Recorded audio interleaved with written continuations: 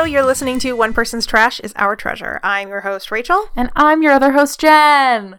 Hi, Ray. Hi, Jen. How are you? Good. We've spent the whole day together. We have. We've been having a great Thursday doing things like eating sushi and buying makeup and getting Starbucks. Rachel, it's our 10th episode. Oh my God. That's a milestone. It is. You know, we should celebrate this by recording a very special episode today. We really should. It should be deliberately done. Yeah. For the 10th episode, specifically. Something 10 themed. I can't think of anything. I've got it. What? Let's talk about the 10th Kingdom. Oh my God. Edit that. If you're unfamiliar with the 10th Kingdom, it's a miniseries that aired on NBC in 2000, and it's great. Yes. I watched it as a kid.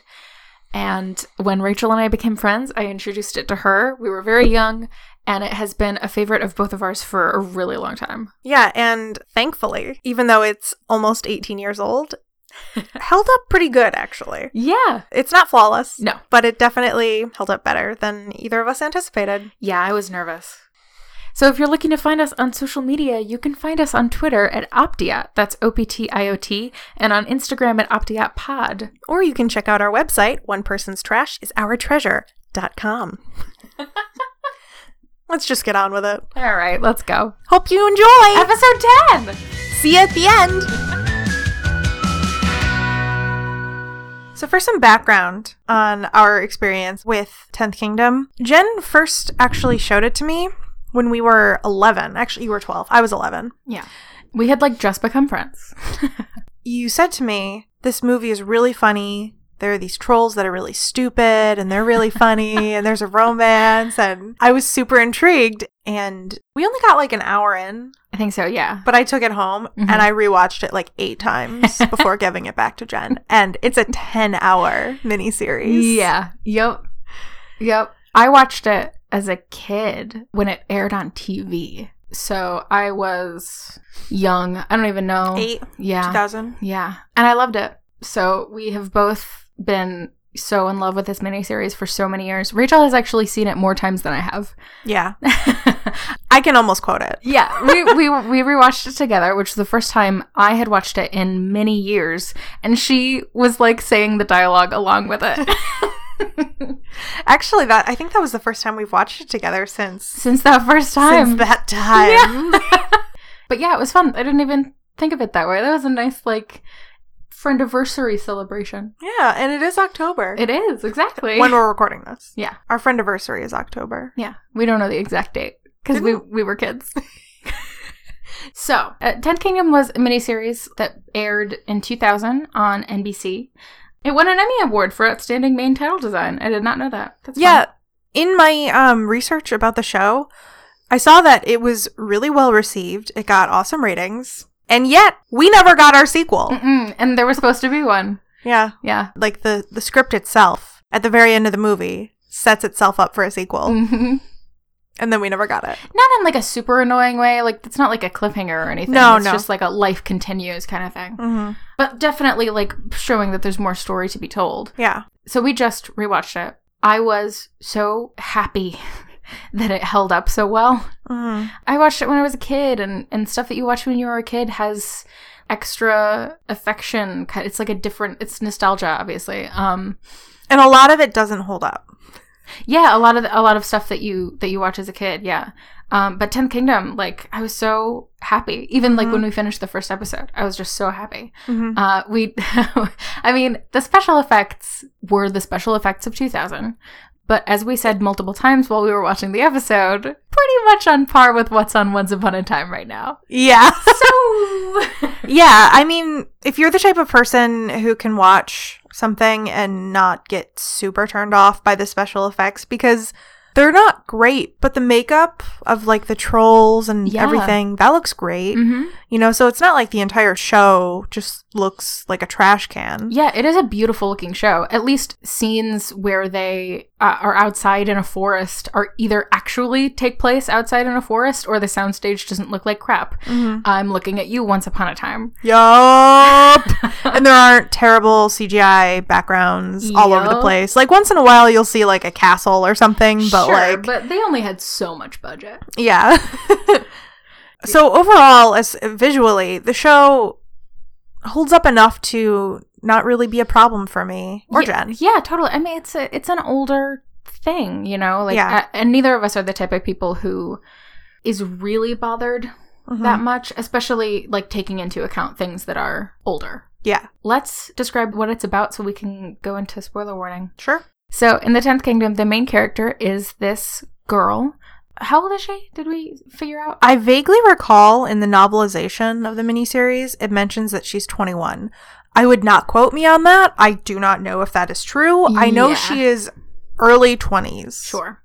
Her name is Virginia. So she lives with her dad in this apartment building. He's the maintenance guy. We know they're not well off. They're only living in that apartment because Tony works there. Yeah, so Tony's boss hates him. They're not doing great, but she's not like unhappy. Which I think is interesting, because in a lot of fairy tales, the main heroine is like, oh, take me away. I want adventure in the great wide somewhere.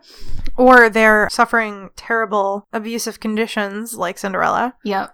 But Virginia is, for the most part, content. The thing that I think is her biggest thing that she wishes were different is you find out that her mother left her and her dad 14 years previously. So that's like a big thing for her. Is it exactly 14 years? I just rewatched the beginning. Okay, she said because 14 years. she was 7 when it happened, so she is indeed 21. Okay, how about that? So the beginning narrative kind of jumps between Virginia's story and this fairy tale world where there is a troll king who breaks into a prison with these invisible shoes to break out his children who are imprisoned there. There's also a prince who's journeying to the prison, and you find out it's because his stepmother, who is imprisoned there as well, is requesting parole. It's kind of a ceremony thing. They have to go and deny it. Well, that's not how it happens. So, as the Troll King is trying to break his children out, he is summoned by the queen from her cell, and she offers him power in return for letting her loose. And the queen has a pet dog that she was allowed to keep in her cell. And somehow she has enchanted this dog so that when the prince shows up, the queen releases the dog, and the dog kind of like jumps on the prince and they switch bodies. Not ferociously. It's an adorable dog. It's a very good boy. Yes. So the prince, Prince Wendell, now in dog form, he runs off. You know, and he ends up in the cellars of the prison where he knocks a mirror off a shelf or something, and it kind of opens up a portal within the mirror to Manhattan, which he jumps through because he's being pursued by trolls. And he actually jumps right in front of Virginia, who is on her bike on her way to work. Yeah. She ends up kind of taking him with her because she's like, oh no, I hit a dog. And he's like, fine. Yeah, he's fine, but she hit a dog. Of course you take it with you. And then the trolls are also in New York City. So, Night fever, night fever. Also, the queen does not trust these trolls because they're very stupid. Yeah. So she enlists the They're help. so delightful, though. They are. She enlists the help of another prisoner, known only as Wolf. He doesn't have a name. His name is Wolf. And he says to her, I'm part wolf. I don't really know what that means. Jen and I have never really figured out what that means. We don't know if he's a werewolf. We don't know if his dad was a wolf and his mom was a person. We don't know. Jesus. So she says to Wolf, you have to be mine to summon and control whenever I want if I let you free. Yeah. Find the dog. Find Prince Wendell. Yes. So he does. He agrees. And he gets loose and he ends up in New York City as well. So through a series of misfortunes and shenanigans, Tony and Virginia and Prince in dog form end up back in the Nine Kingdoms, which is the name of the fairy tale land. Yes. The trolls dub our world the 10th Kingdom. And some important information. Wolf, as soon as he sees Virginia, falls madly in love with her. Falls in love with her. And he kind of switches sides. Oh, yeah. At that point, he doesn't even care about Prince Wendell. He literally just wants Virginia. Mm-hmm. So the rest of the miniseries is just Tony and Virginia trying to find a way to get home because the mirror that they come through in the first place, they're actually not able to go back through right away. Mm-hmm. Tony is her father. Have we said that yet? Okay. Well, when you hear us mention Tony, that's Virginia's dad. So yeah, that's kind of the basis. Mm-hmm. Go watch it if you have access to it. I mean, it's bullshit that it's not like available anywhere, but it used to be on Netflix. Yeah. Okay, so we try to have a topic yes. for most of our episodes. And today we really wanted to focus on the world building of this miniseries. Yes, because we knew we wanted to do an episode of 10th Kingdom from before we started the podcast, officially. But we weren't sure what we wanted to talk about specifically. So while we were watching it, we didn't have an idea, but we kept saying like, man, I'm really surprised at how huge the world feels. Yeah. We are going to go into spoilers, so I want to put the spoiler warning here so that we don't forget. Let's start with like the basic history of the world. Yes. My favorite part of the world building. Okay. Okay, so it's this land that is split up into 9 kingdoms. And that alone is fascinating to me. Like, how did they divide territory? What was that like? And probably the biggest part of the world's history is the fact that there were these great women in history. Said history twice. There were 5 great women who changed history. Yes, they were Snow White, Cinderella, Queen Riding Hood, Gretel the Great, and the Lady Rapunzel. And they formed the first 5 kingdoms. Everything about that is fascinating to me, but we don't get like anything else about it. I know. Even Virginia goes 5 women. Yeah, for real. You know, like that's really cool. And I have problems with the way this miniseries treats its women of power in some ways, not with the queen, but at one point in the miniseries, Virginia comes across Snow White's grave, and as she's walking around the casket, there is a line of verse that's like around it or whatever, and she's reading it, and it's something to the effect of like, for 7 men she gave her life, for one good prince she was his wife, and the entire thing is the entire thing is about her as she related to men and her beauty, which, you know, considering that the series repeatedly calls her the greatest woman who ever lived, it's like, well, what did she do? I love the idea that there's this big history and these women in the center of it, but that, yeah, the fact that we don't get to know anything, and then where we might have learned something about what one of them did, that was what we got. Yeah, and, you know, it really bums me out because I would love to know what made Snow White the greatest woman who ever lived. Because I imagine she didn't just marry the prince and then sit on her ass for the rest of her life. I'm sure she did some great shit. Yeah. You know? I mean, when Wolf describes for Virginia the history of the kingdoms, he says that these 5 women changed history. The women are the ones who are credited with forming the first 5 kingdoms. It's not whoever they were married to, whatever royalty they were married to. Yeah. It's the women. And we need to also consider Snow White, Rapunzel, and Cinderella all did marry princes in their fairy tales, but Red Riding Hood and Gretel didn't. Yeah. And Red Riding Hood's kingdom is still... It appears to be ruled by a council of women. Yeah, it's super interesting, and interesting choices for those to be the 5 women, too. Like, Gretel, I totally understand.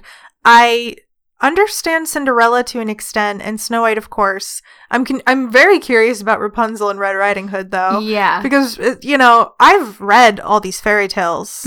Their original versions, like by the Grimm brothers and everything, and Red Riding Hood... She literally just disobeys her mother and gets her grandmother eaten. And I know things now, many beautiful things. I I think it's really interesting that when Wolf, they come across a cottage in the woods that ends up being Snow White's cottage that she shared with the 7 dwarves. And he says that the cottage has been lost for many years. Mm-hmm. The way he looks around and the way he talks about it, it's with reverence. You know what I mean? When he talks about Snow White, there is respect and love there, the way that we would talk about like amazing historical figures in our world. He literally goes, this is a huge piece of our history. Yeah. You know? I love that line. That has Yeah. so many implications. Yeah. The world building is not flawless. I have so many questions, and not in the fun way, like, ooh, I could build off of this. Like genuine questions like, how does this society operate? Yeah, we're going to talk about that. And also, the whole wolf thing. I will say that there are times when, for a piece of media, a world is created, a fictional world is created, and you can just feel that if you had a question for the person about the world, the person who created it, they would know the answer. Firefly. And I love worlds like that. I love worlds that feel like this world exists in somebody's head and it exists fully formed. Mm-hmm. You know what I mean? And I kind of get that feeling from 10th Kingdom. Obviously, I it's not. do too. Yeah, obviously it's not flawless, and I get the feeling more intensely from other pieces of media, but I do get it from 10th Kingdom a little bit. Yeah, I agree with what you say. Like, I get it more intensely from other things, of course. Mm-hmm. But I do get that little bit of a sense here because of the history, Yeah. I mean, you don't throw in a line like what Wolf said about, this is a great piece of our history without having in your head the idea that these fairy tales really were there. Like, this is important to them. This is great. And it's something that everyone looks up to. Wolf says, happily ever after didn't last as long as we thought. Yeah. And it seems like this is a time period that people look back to with like hope. Like they want it back. Yeah, obviously. wistfulness. Yeah, nostalgia, I guess. That's a better word. Yeah, but hope too. I mean, like I don't know. These women were credited with a time of peace. Mm-hmm. There was peace. Actually, you know what? That totally makes fucking sense. Think about it. Mm-hmm. All of these women were being tormented by terrible witches. Yeah.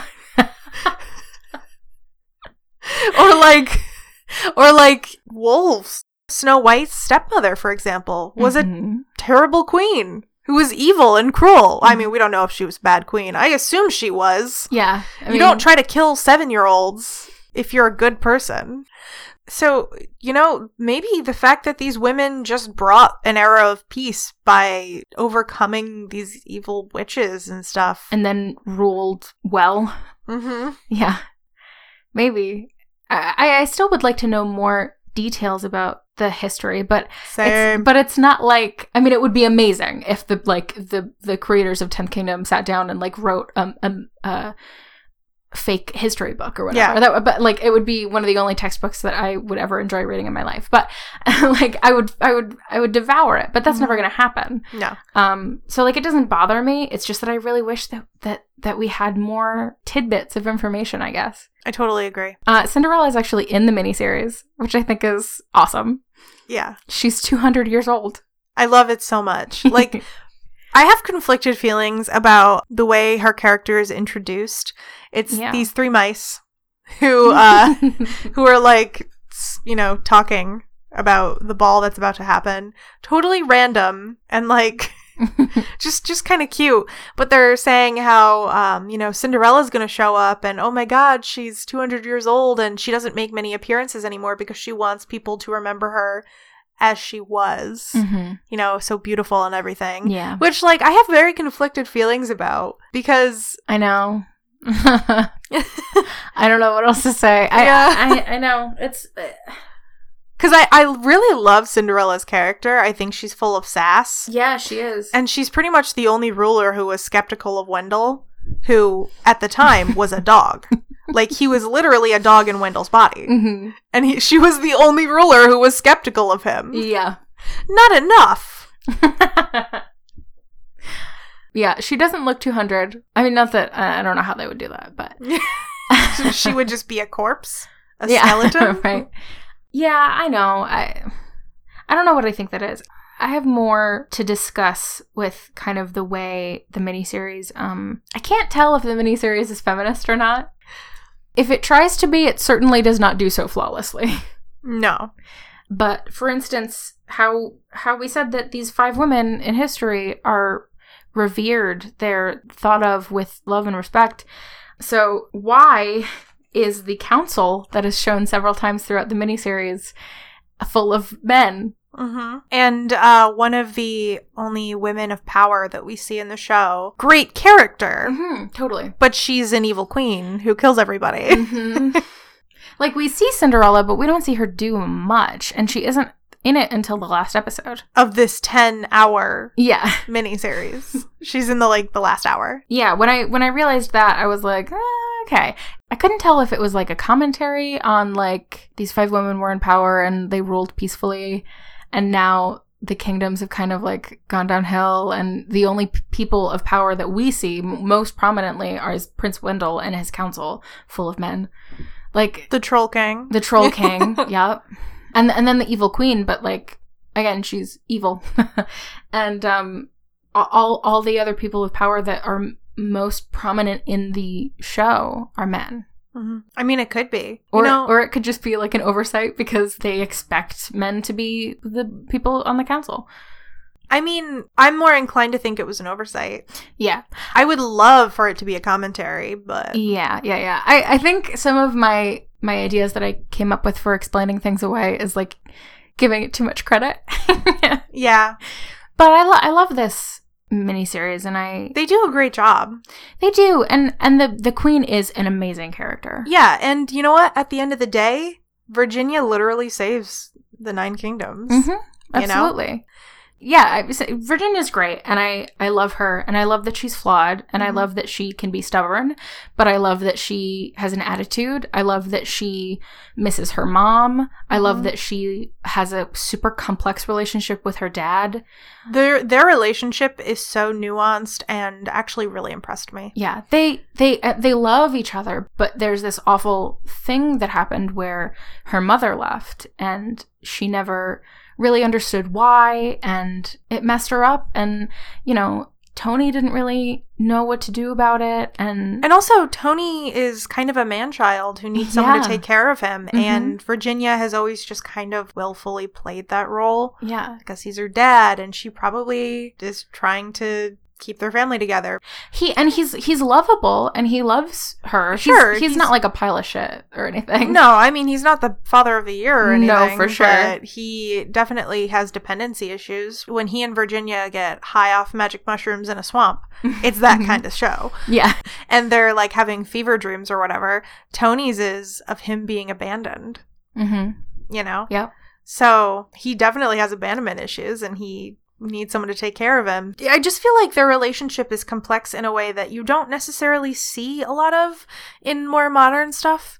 Like mainstream stuff. Yeah. It felt real, and it didn't feel like it was being shoved down my throat, but there was enough there that I was like, oh. And it sneaks up on you too when they end up having like a conversation, and Virginia yells and cries, and he is sad, and he's sorry, and he doesn't know what to do. And I feel like their relationship builds throughout the series with their fuck-ups, and as you learn more about them and the type of relationship they have and the history of their family. So when you get to that point, like, I couldn't stop fucking crying. Like, so speaking of, do you want to talk about the queen next? Yes, queen. Yes, queen. Diane Wiest, you brilliant, beautiful genius. You amazing, talented goddess. Yes. Yes. She's amazing. She's so amazing. She plays the evil queen, and she is so evil. She supplies a lot of the balance that makes this miniseries more than just kind of a goofy, lighthearted. Absolutely, because it's romp. Silly. It's campy, very campy, but it knows it is. Yes, that's the thing. Yeah. I think that's a big part of why it works. There are like dumb referential jokes, but she is all evil. They don't compromise with that, and it works. She is a genuine threat throughout the entire series. She murders people. She is threatening. She's amazing. She is. There are scenes where she's interacting with the trolls, and the Troll King is pretty menacing, but his children are idiots, and they're pretty much there for comic relief for most of it. Yeah. And, there's scenes where they're acting together, and the trolls are still there being their ridiculous comic relief selves, and Diane Wiest is never reduced to a quick joke. She is just intense. And it's great. It's not over dramatic. There's a scene that gives me chills with her. Which one? The one where she's unwrapping all of her mirrors. Oh, fuck, yeah. And Snow White's evil queen from the grave is like, I am dead, but my work is unfinished. And like, yeah. And she goes through this whole thing unwrapping all of her mirrors, and it's like intense. Yeah. It's like, oh, fuck, you like want her to win. Yeah. Because she's just so damn cool. Yeah, she's cool. And she's really smart as the show's going on. Her plans start to unravel, and it seems like she's screwed, like her plan to take over the world. Well, because I mean, the plan that she had was like a good one. She switches Wendell with a dog, and then Prince Wendell is a dog who she can manipulate and control, and then he goes through with the coronation, and she gets to rule through him and take over. Good plan, mostly. Yeah. But, like, she didn't expect the wolf to turn on her. She didn't expect the Troll King to go sociopath and just start murdering everybody. She didn't expect Wendell to run away. And she didn't expect Virginia and Tony to show up. Yeah. So, when everything seems lost for her, she finds a way to flip it, and everything turns out better than it was before. And I find that fascinating. I think, she's always got a plan. She's always one step ahead. Yeah. And one of the things that I find the most interesting about her is that she's actually the apprentice of Snow White's evil queen. Yeah, it's Snow White's evil stepmother. Yeah. And they have a super interesting relationship. She actually has a scene with Dog Wendell, where the dog that is turned into Wendell, where she's looking up at one of the queen's portraits, because she's in one of the queen's abandoned castles, and she's telling Wendell right about how the queen was forced to dance in iron slippers heated over hot coals at Snow White's wedding, and then she dragged herself to a nearby swamp where she continued her work until Christine showed up and took her on she took Christine on as an apprentice, and has her finish her work. Yeah, I just find that so interesting how, in that regard, Happy Ever After never happened. The evil queen wasn't defeated. She was still planning to kill Snow White and her ancestors. Another thing that is interesting that is mentioned and implied, but they don't really go into unless I just don't remember. Wendell refers to her as his stepmother. Wendell is Snow White's grandson. So, when Snow White's stepmother takes on Christine as an apprentice, Christine then goes and marries Wendell's dad. First, she poisons Wendell's mother to kill her. Am I not remembering a scene where they explain this? Yeah, well, because Wendell explains, I'm kind of doing some logical deduction here, because Wendell says she poisoned my mother and father and tried to poison me. Right. So if she married his dad, then she must have poisoned the mother first. Yeah. They don't spend a lot of time on it, but just knowing that happened, and I mean, that is probably why she was in jail, and is super interesting. Snow White's son was killed by the evil queen. Yeah, she's all in, man. Yeah, like oof. Happy Ever After never happened. It's really interesting to me. Yeah. And then we move on to, obviously, if you've seen the series, you know that the evil queen is Virginia's mother, who had run away when Virginia was 7 after trying to drown her in the bathtub. Why would you say it creepily like that? Because it's a creepy thing to do. It is creepy. Like, the series is super fun and interesting before that, but that adds a whole other fucking layer when that comes out. And you don't get a lot of information about Virginia's mother before you find this out either. Yeah. But what you do get is actually weirdly telling. First, you have Virginia's grandmother, as in the Queen's mother. She lives in Manhattan in this very fancy apartment. Mm-hmm. She's very obviously, I don't want to say a gold digger, but she's probably a socialite in her socialite's day. a good way, to put it. She's very snooty, very prejudiced against the lower classes. She's got a poodle and one of those long cigarettes. Yeah, like Cruella de Vil style. Yep. And she's always drunk, apparently. And she keeps going on to Virginia about how when Virginia's mother was 16, she could have had any bachelor in the whole of New York. Mm-hmm. And she settled for who? Dad. As in Virginia's dad. Yeah. So from that bit of information, we are made to understand that Christine was also operating in high society. Mm-hmm. Just in, modern day, our dimension. Yeah, Virginia's grandmother says that she had a debut. Like, she threw... Mm-hmm. Yeah, so... Also, we learned that she was obsessed with her clothing. Mm-hmm. Virginia even once says to Wolf, I believe, "You met my grandmother, right? My mom was like that." Mm-hmm. Which tells us a lot. Yeah. So here's my theory. Christine marries Tony, who was successful when he was younger. Mm-hmm. So maybe she thought he was moving up in the world. His business crashes. He ends up, poor and working class. I think that Christine was a shallow, sick person who was driven crazy by being reduced to a working class housewife.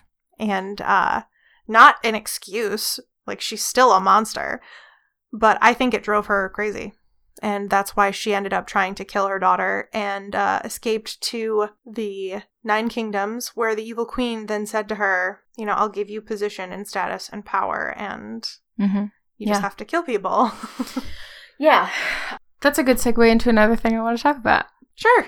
I agree, but I have a lot of cloudy feelings about Christine. I love the Evil Queen as a character. I think she's a great female villain with interesting motives and history. I hate when pieces of media demonize and villainize the mentally ill. Mm-hmm. And so I started to worry a little bit that was going to be kind of what this was. Mm-hmm. And I can't decide what I think it ended up being, because I could make an argument for, and this is another one of the times when I'm going to give the story and the writers and too much credit. Potentially. I could argue for it being a commentary on the way that we treat the mentally ill. Christine was obviously not well and, needed help, and it doesn't excuse what she did. She tried to drown her 7-year-old daughter in a bathtub. But she was obviously not okay, and she was influenced and manipulated by Snow White's stepmother at a time when she was not well and very vulnerable. And it just got worse and worse to the point where she doesn't remember who she was. The Evil Queen in the Nine Kingdoms doesn't remember who she was. She doesn't remember that she was Virginia's mother. I'm sure she's blocked it out. And you could explain that different ways, but I don't know. Well, I think you've got a point. You don't need the context of the intentions of the author in order to make analyses. Sure, yeah. I just... There are gray areas between, author is dead and stuff that, I don't fully subscribe to that. But, yeah, I love 10th Kingdom so much that I'm willing to make excuses for it. Not that it's that bad. Even if you wanted to look at it just that Christine was sick and did this horrible, horrible thing and became this horrible, horrible person, it's still not awful the way they portray it. You know what I mean? It didn't bother me that much. It's just something I was thinking about because it's a big thing for me. I don't schizophrenia is demonized a lot. It happens less now, but it used to happen a lot. Mm-hmm. And that's not cool. That kind of thing. Yeah. Where you can't villainize mental illness. You can't do it. So while we were watching, that was in my head and I was thinking about it, and while things were unfolding. I agree with you that I can't stand when it's demonized. Yeah. I didn't necessarily see it being demonized here. I think... No. It's just that she does turn into the main villain and she's very, very evil. It's not something that really bothered me. It was just that when watching it, I knew that the Evil Queen was Virginia's mom. And so as I started to like remember things, it was just something that I was paying attention to because I didn't remember how it happened. And I was worried that watching it with older eyes, I would see things that I was like unhappy with the way it was portrayed, which didn't happen. I just think about it more. Yeah. And I do think that the show succeeds in ultimately humanizing her before she dies. Absolutely. Like, she's not a good person, but you do feel bad for her because as she's dying, she had a moment previously where she started to remember her previous life as Virginia's mother. And when given the chance to kill Virginia at the end of everything, when the queen believes she has won, she says, "I'm going to let you go. I don't know why. Yeah. But I'm going to let you go." And it's like, Diane Wiest is so amazing. Oh my God. She's so amazing because you can tell on her face, like, she's scared and freaked out and she doesn't know what is happening. Like, she genuinely doesn't know who this girl is, but she can't kill her. This woman who has been merciless the entire series. Who threatened to kill Prince Wendell's staff. She threatened to kill their children in front of them. Yeah. If they told anyone about what she was doing. Yeah, like, Jesus. She's proven time and time again how ruthless she is, and then she's going to let Virginia go. You know? And ultimately, Virginia ends up having to kill her. Not, like, gruesomely. No. She stabs her with a poison comb. Yeah, and out of self-defense. I mean, Virginia didn't want to do it. She's devastated. But as Christine is laying there dying, she, like, remembers Virginia as her daughter. And it's heartbreaking. So really messed up. Yeah. Jesus. Do you have another topic you want to talk about? Yes, let's talk about wolves. Yeah. So, one of the main characters in the show, as we've mentioned, is Wolf. No other name. Wolf. It's cute. So, we've mentioned this before. His character is half wolf. Whatever that means. Never explained. He has a tail. He looks human. He looks perfectly human, but he has a tail.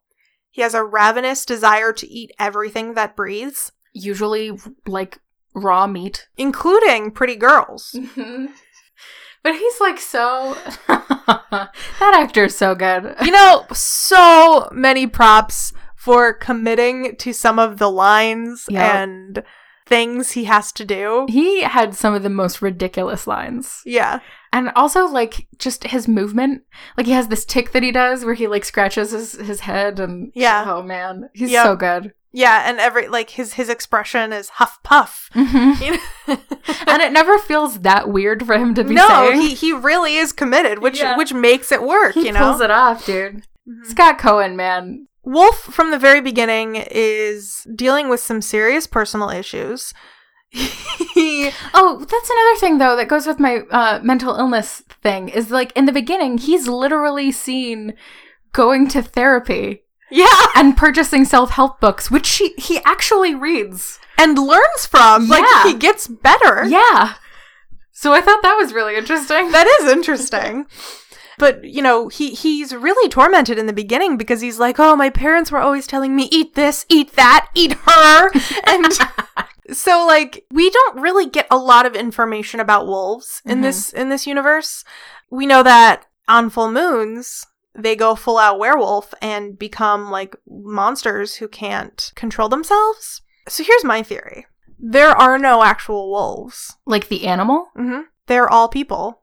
Interesting. That's the only thing that could possibly make sense to me, because it's not a surprise to anyone that wolf is a wolf. But there's so many... I have so many questions about your theory, too. Hold on. So at the very end, Wendell gives gifts when everything is saved and Wendell is back in his body. He gives gifts to everybody who helped save the day, including Wolf. And Wolf's gift is that all of the wolves in the Fourth Kingdom were Get issued... hearts. Huh? I was making a dumb Wizard of Oz reference. Yeah, it is very Wizard of Oz. It is. All of the wolves get a royal pardon, so they can no longer be racially profiled or kept in jail for being wolves, which made me think, like, oh, there probably aren't actual, like, animal wolves. They're probably all people, you know? Why are they part wolf, then? Maybe his, like, grandmother was a wolf, or was a human. But if his grandmother was a wolf, then there or are no, wolves. I mean, his grandmother was a human, and Yeah, his, but so where his grandfather was a full wolf, but not like an animal. Like, you know what I mean? Like, maybe it's like an ethnicity. Oh. Yeah. Huh. I don't think that they were making a commentary on racial profiling or anything. No, but it did end up being kind of that, especially with the royal pardon at the end. Yeah. And how everybody Is super racist against wolves. Yeah. And that would make the wording of I'm part wolf make more sense. Mm-hmm. Yeah, I guess that makes sense. That's my theory. Because we never see a wolf, do we? No, not an animal one, no. Yeah. Well, we also only ever see the one other wolf, the kid. Yeah. But yeah, it's super interesting. It's the only thing that could make sense to me. Yeah. That, like, being a wolf is, like, just an ethnicity. Yeah. So let's talk about the romance of the Nine Kingdoms and how it's handled and talked about. Okay, interesting. So there is a line that I have always found so fascinating. Virginia is trying to tell Wolf about what happened to her parents and how they split up. And she's like, they just split up, okay? Doesn't that happen here? And he goes, no. In our world, you either live happily ever after or you die of horrible curses. Oh shit, that's right. I did say that. So I find that fascinating. And, you know, I think that also kind of has something to do with the stepmothers and how they're treated in fairy tales. Because second marriages in this world where happily ever after is the goal are not a good thing. You know? Mm-hmm. So I just find that interesting. It's almost like you're being doomed to be evil if you're a stepmother or if you're a second wife. Also, there's an entire town called the Kissing Town. It's this hilltop where Snow White was brought after she was poisoned with the apple, and the prince comes and wakes her up with a kiss. And I just find it so fascinating how in this universe, this is revered as a super romantic story when Snow White was 7 and the prince was a random dude who had never met her before. Mm-hmm. And this is considered the most romantic place on earth. Like, literally, if you go to this town, you fall in love. So I kind of have some interesting ideas about love in this universe. Yeah. Well, okay. The Kissing Town and how it's like, if you go there, you fall in love. There are literally little hearts that come across the screen and like surround the characters and stuff, which as a kid it was like, oh, it's interesting, fun. Mm-hmm. As an adult, it's alarming. As an adult, it's like, oh, she's being drugged. Yeah. By magic. Wolf isn't drugging her. Well, yeah, but okay. This is a little bit of a deep cut. In fanfiction, there is a trope. It's called sex pollen. On Archive of Our Own, there are like these tags of like, some of them are like warnings or whatever. So if you browse Archive of Our Own and you look at the tags, like you'll find out about some tropes. One of which is called sex pollen. And it is when, it's like if one or more person is magically influenced to love potion kind of thing. Yeah, I mean, it's the trope is called sex pollen, so it's not love pollen. I just want to point that out. Anyway, a lot of people are understandably uncomfortable with it because it actually poses a lot of implied consent issues. And that, so like when we got to the Kissing Town, I was like, this doesn't seem right. The whole time before Virginia and company get to the Kissing Town, Virginia is rebuffing Wolf's advances. And then they get to the Kissing Town. And that's when she starts to fall in love with him. Obviously because of the Kissing Town, but then even after they leave. And I would argue that she does start to fall for him before the Kissing Town. All right. Well, I wish that there had been more obvious examples of it. Yeah. Because I don't like the idea that she fell in love with him because of the Kissing Town. Yeah. I am all for their relationship. I think it's very sweet. Mm-hmm. I don't want that doubt there. You know what I mean? Yeah, I totally understand. As a feminist, I have problems with the Kissing Town. The devil on my shoulder does not.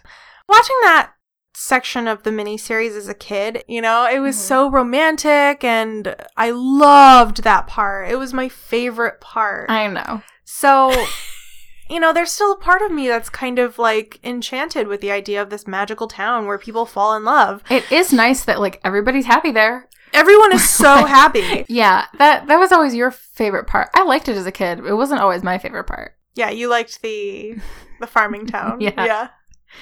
Little Lamb Village. Yeah, that was always my favorite part.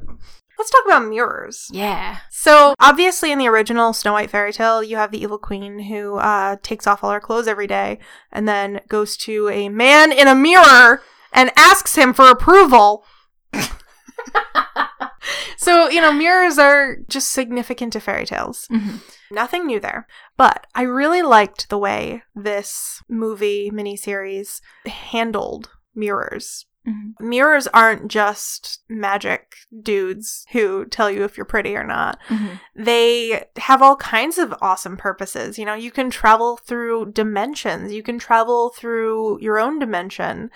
You can use them to hypnotize people. You can use them to spy on people. You can use them as like a cell phone. Yeah, as like as a FaceTime app. Yeah. It's really interesting. And my favorite character in the entire miniseries is the troll who's always the one holding the mirror up to the Troll King. Yep. So I love how the mirrors aren't just inexplicably there either. Mm-hmm. We get a little bit of background about them when we see Virginia and Tony go to the Dwarf Kingdom. And you find out that the dwarves are the ones who make all the fancy mirrors. Mm-hmm. And maybe these are throwaway lines too, but, you know, you have one of the dwarves say something like, you know, oh, there's Quicksilver and then there's Extremely Quicksilver or something like that, where he's explaining how that's how you make magic mirrors. And that's super interesting to me. I love little details like that. I love world building. That's why it's our topic. Yeah. No, I think it's really interesting. I didn't think about them the way you did until you mentioned it to me when we were watching it. And it is really interesting. I've always kind of had a bit of a fascination with mirrors. It took me a really, really long ass time to understand how they worked. In real life? In real life. Oh. Well, like as a kid, you know, I was like, how the fuck? I didn't realize that mirrors are literally just a thin piece of glass with silver painted on them. I didn't know that. So I've always been really fascinated by mirrors. It wasn't until I read Phantom by Susan Kay, which is literally fan fiction about Phantom of the Opera that was published into a novel and became famous. Because, you know, the Phantom of the Opera also has an obsession with mirrors. And I learned that mirrors are actually glass painted with silver. Used to be mercury. Your origin story is fascinating. What do you mean? I don't know. So, I mean, maybe I've always just kind of been a little enchanted with mirrors, and so... I do think it's real... I do love the idea of magical items in general, and I think it's super interesting that in this world, there are these enchanted mirrors that are so powerful, and they're made specifically, and there are different kinds, like you said, and yeah. You know what else I really, really love? So, as I mentioned before and got very angry about, Snow White's evil stepmother is kind of beholden to the opinion of a man in her mirror. So, you know what I fucking love? What? That man in the mirror is still there. Christine, the evil queen, uses him, you know? But Snow White's stepmother also had a bunch of other badass mirrors that could do other cool things. So, you know, it kind of almost makes it forgivable. I mean, the 10th Kingdom did not write Snow White. Yeah. You know, so I'm not blaming them for that. But it also kind of, it's almost like them saying, like, she wasn't just a vain bitch who was obsessed with what this man in a mirror thought of her. You know, like, she had mirrors that did really cool shit. She was magical and power hungry and... Yeah. So, I don't know. That's just kind of cool to me. Neat. That was a good pick for our 10th episode. Totally intentional, right, Jen? Totally did it on purpose. We totally knew going in that this would be our 10th episode. Yes. It wasn't a random choice made out of desperation for content. We didn't realize that it was going to be our 10th episode after we recorded it. Yeah, nothing like that. No, don't worry about it. Our question this week is, What worlds do you find fascinating? Even if there are holes in them, even if they're not perfect, what worlds could you talk for hours about? You're not allowed to choose Harry Potter. Yeah. I mean, like, don't get me wrong, I totally understand. It's just that, like... Same. But very don't, obvious. Don't pick the low-hanging fruit. So yeah, world building. We're big fans of it. We are! Okay. Talk about our social media. Respond to our question. Yeah. With your answer on social media. You can find us on Twitter at Optiot and on Instagram at OptiotPod. Good. Yeah, good. You can also find us on our website at onepersonstrashesourtreasure.com. We've got blog posts up. We've got like four. Probably. We've got like 4 blogs.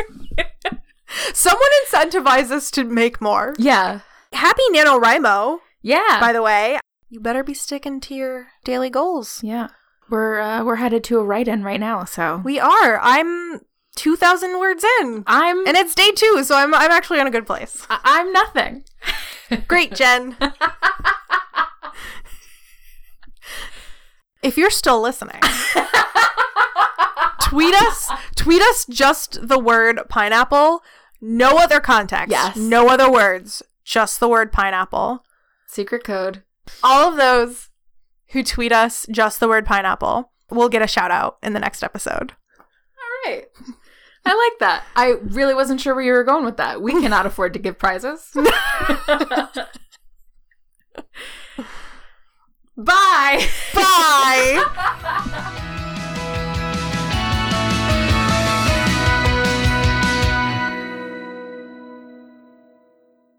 Do you want to start or should I? You can start. I feel like I always do. Actually, no, I feel like I always make you do it.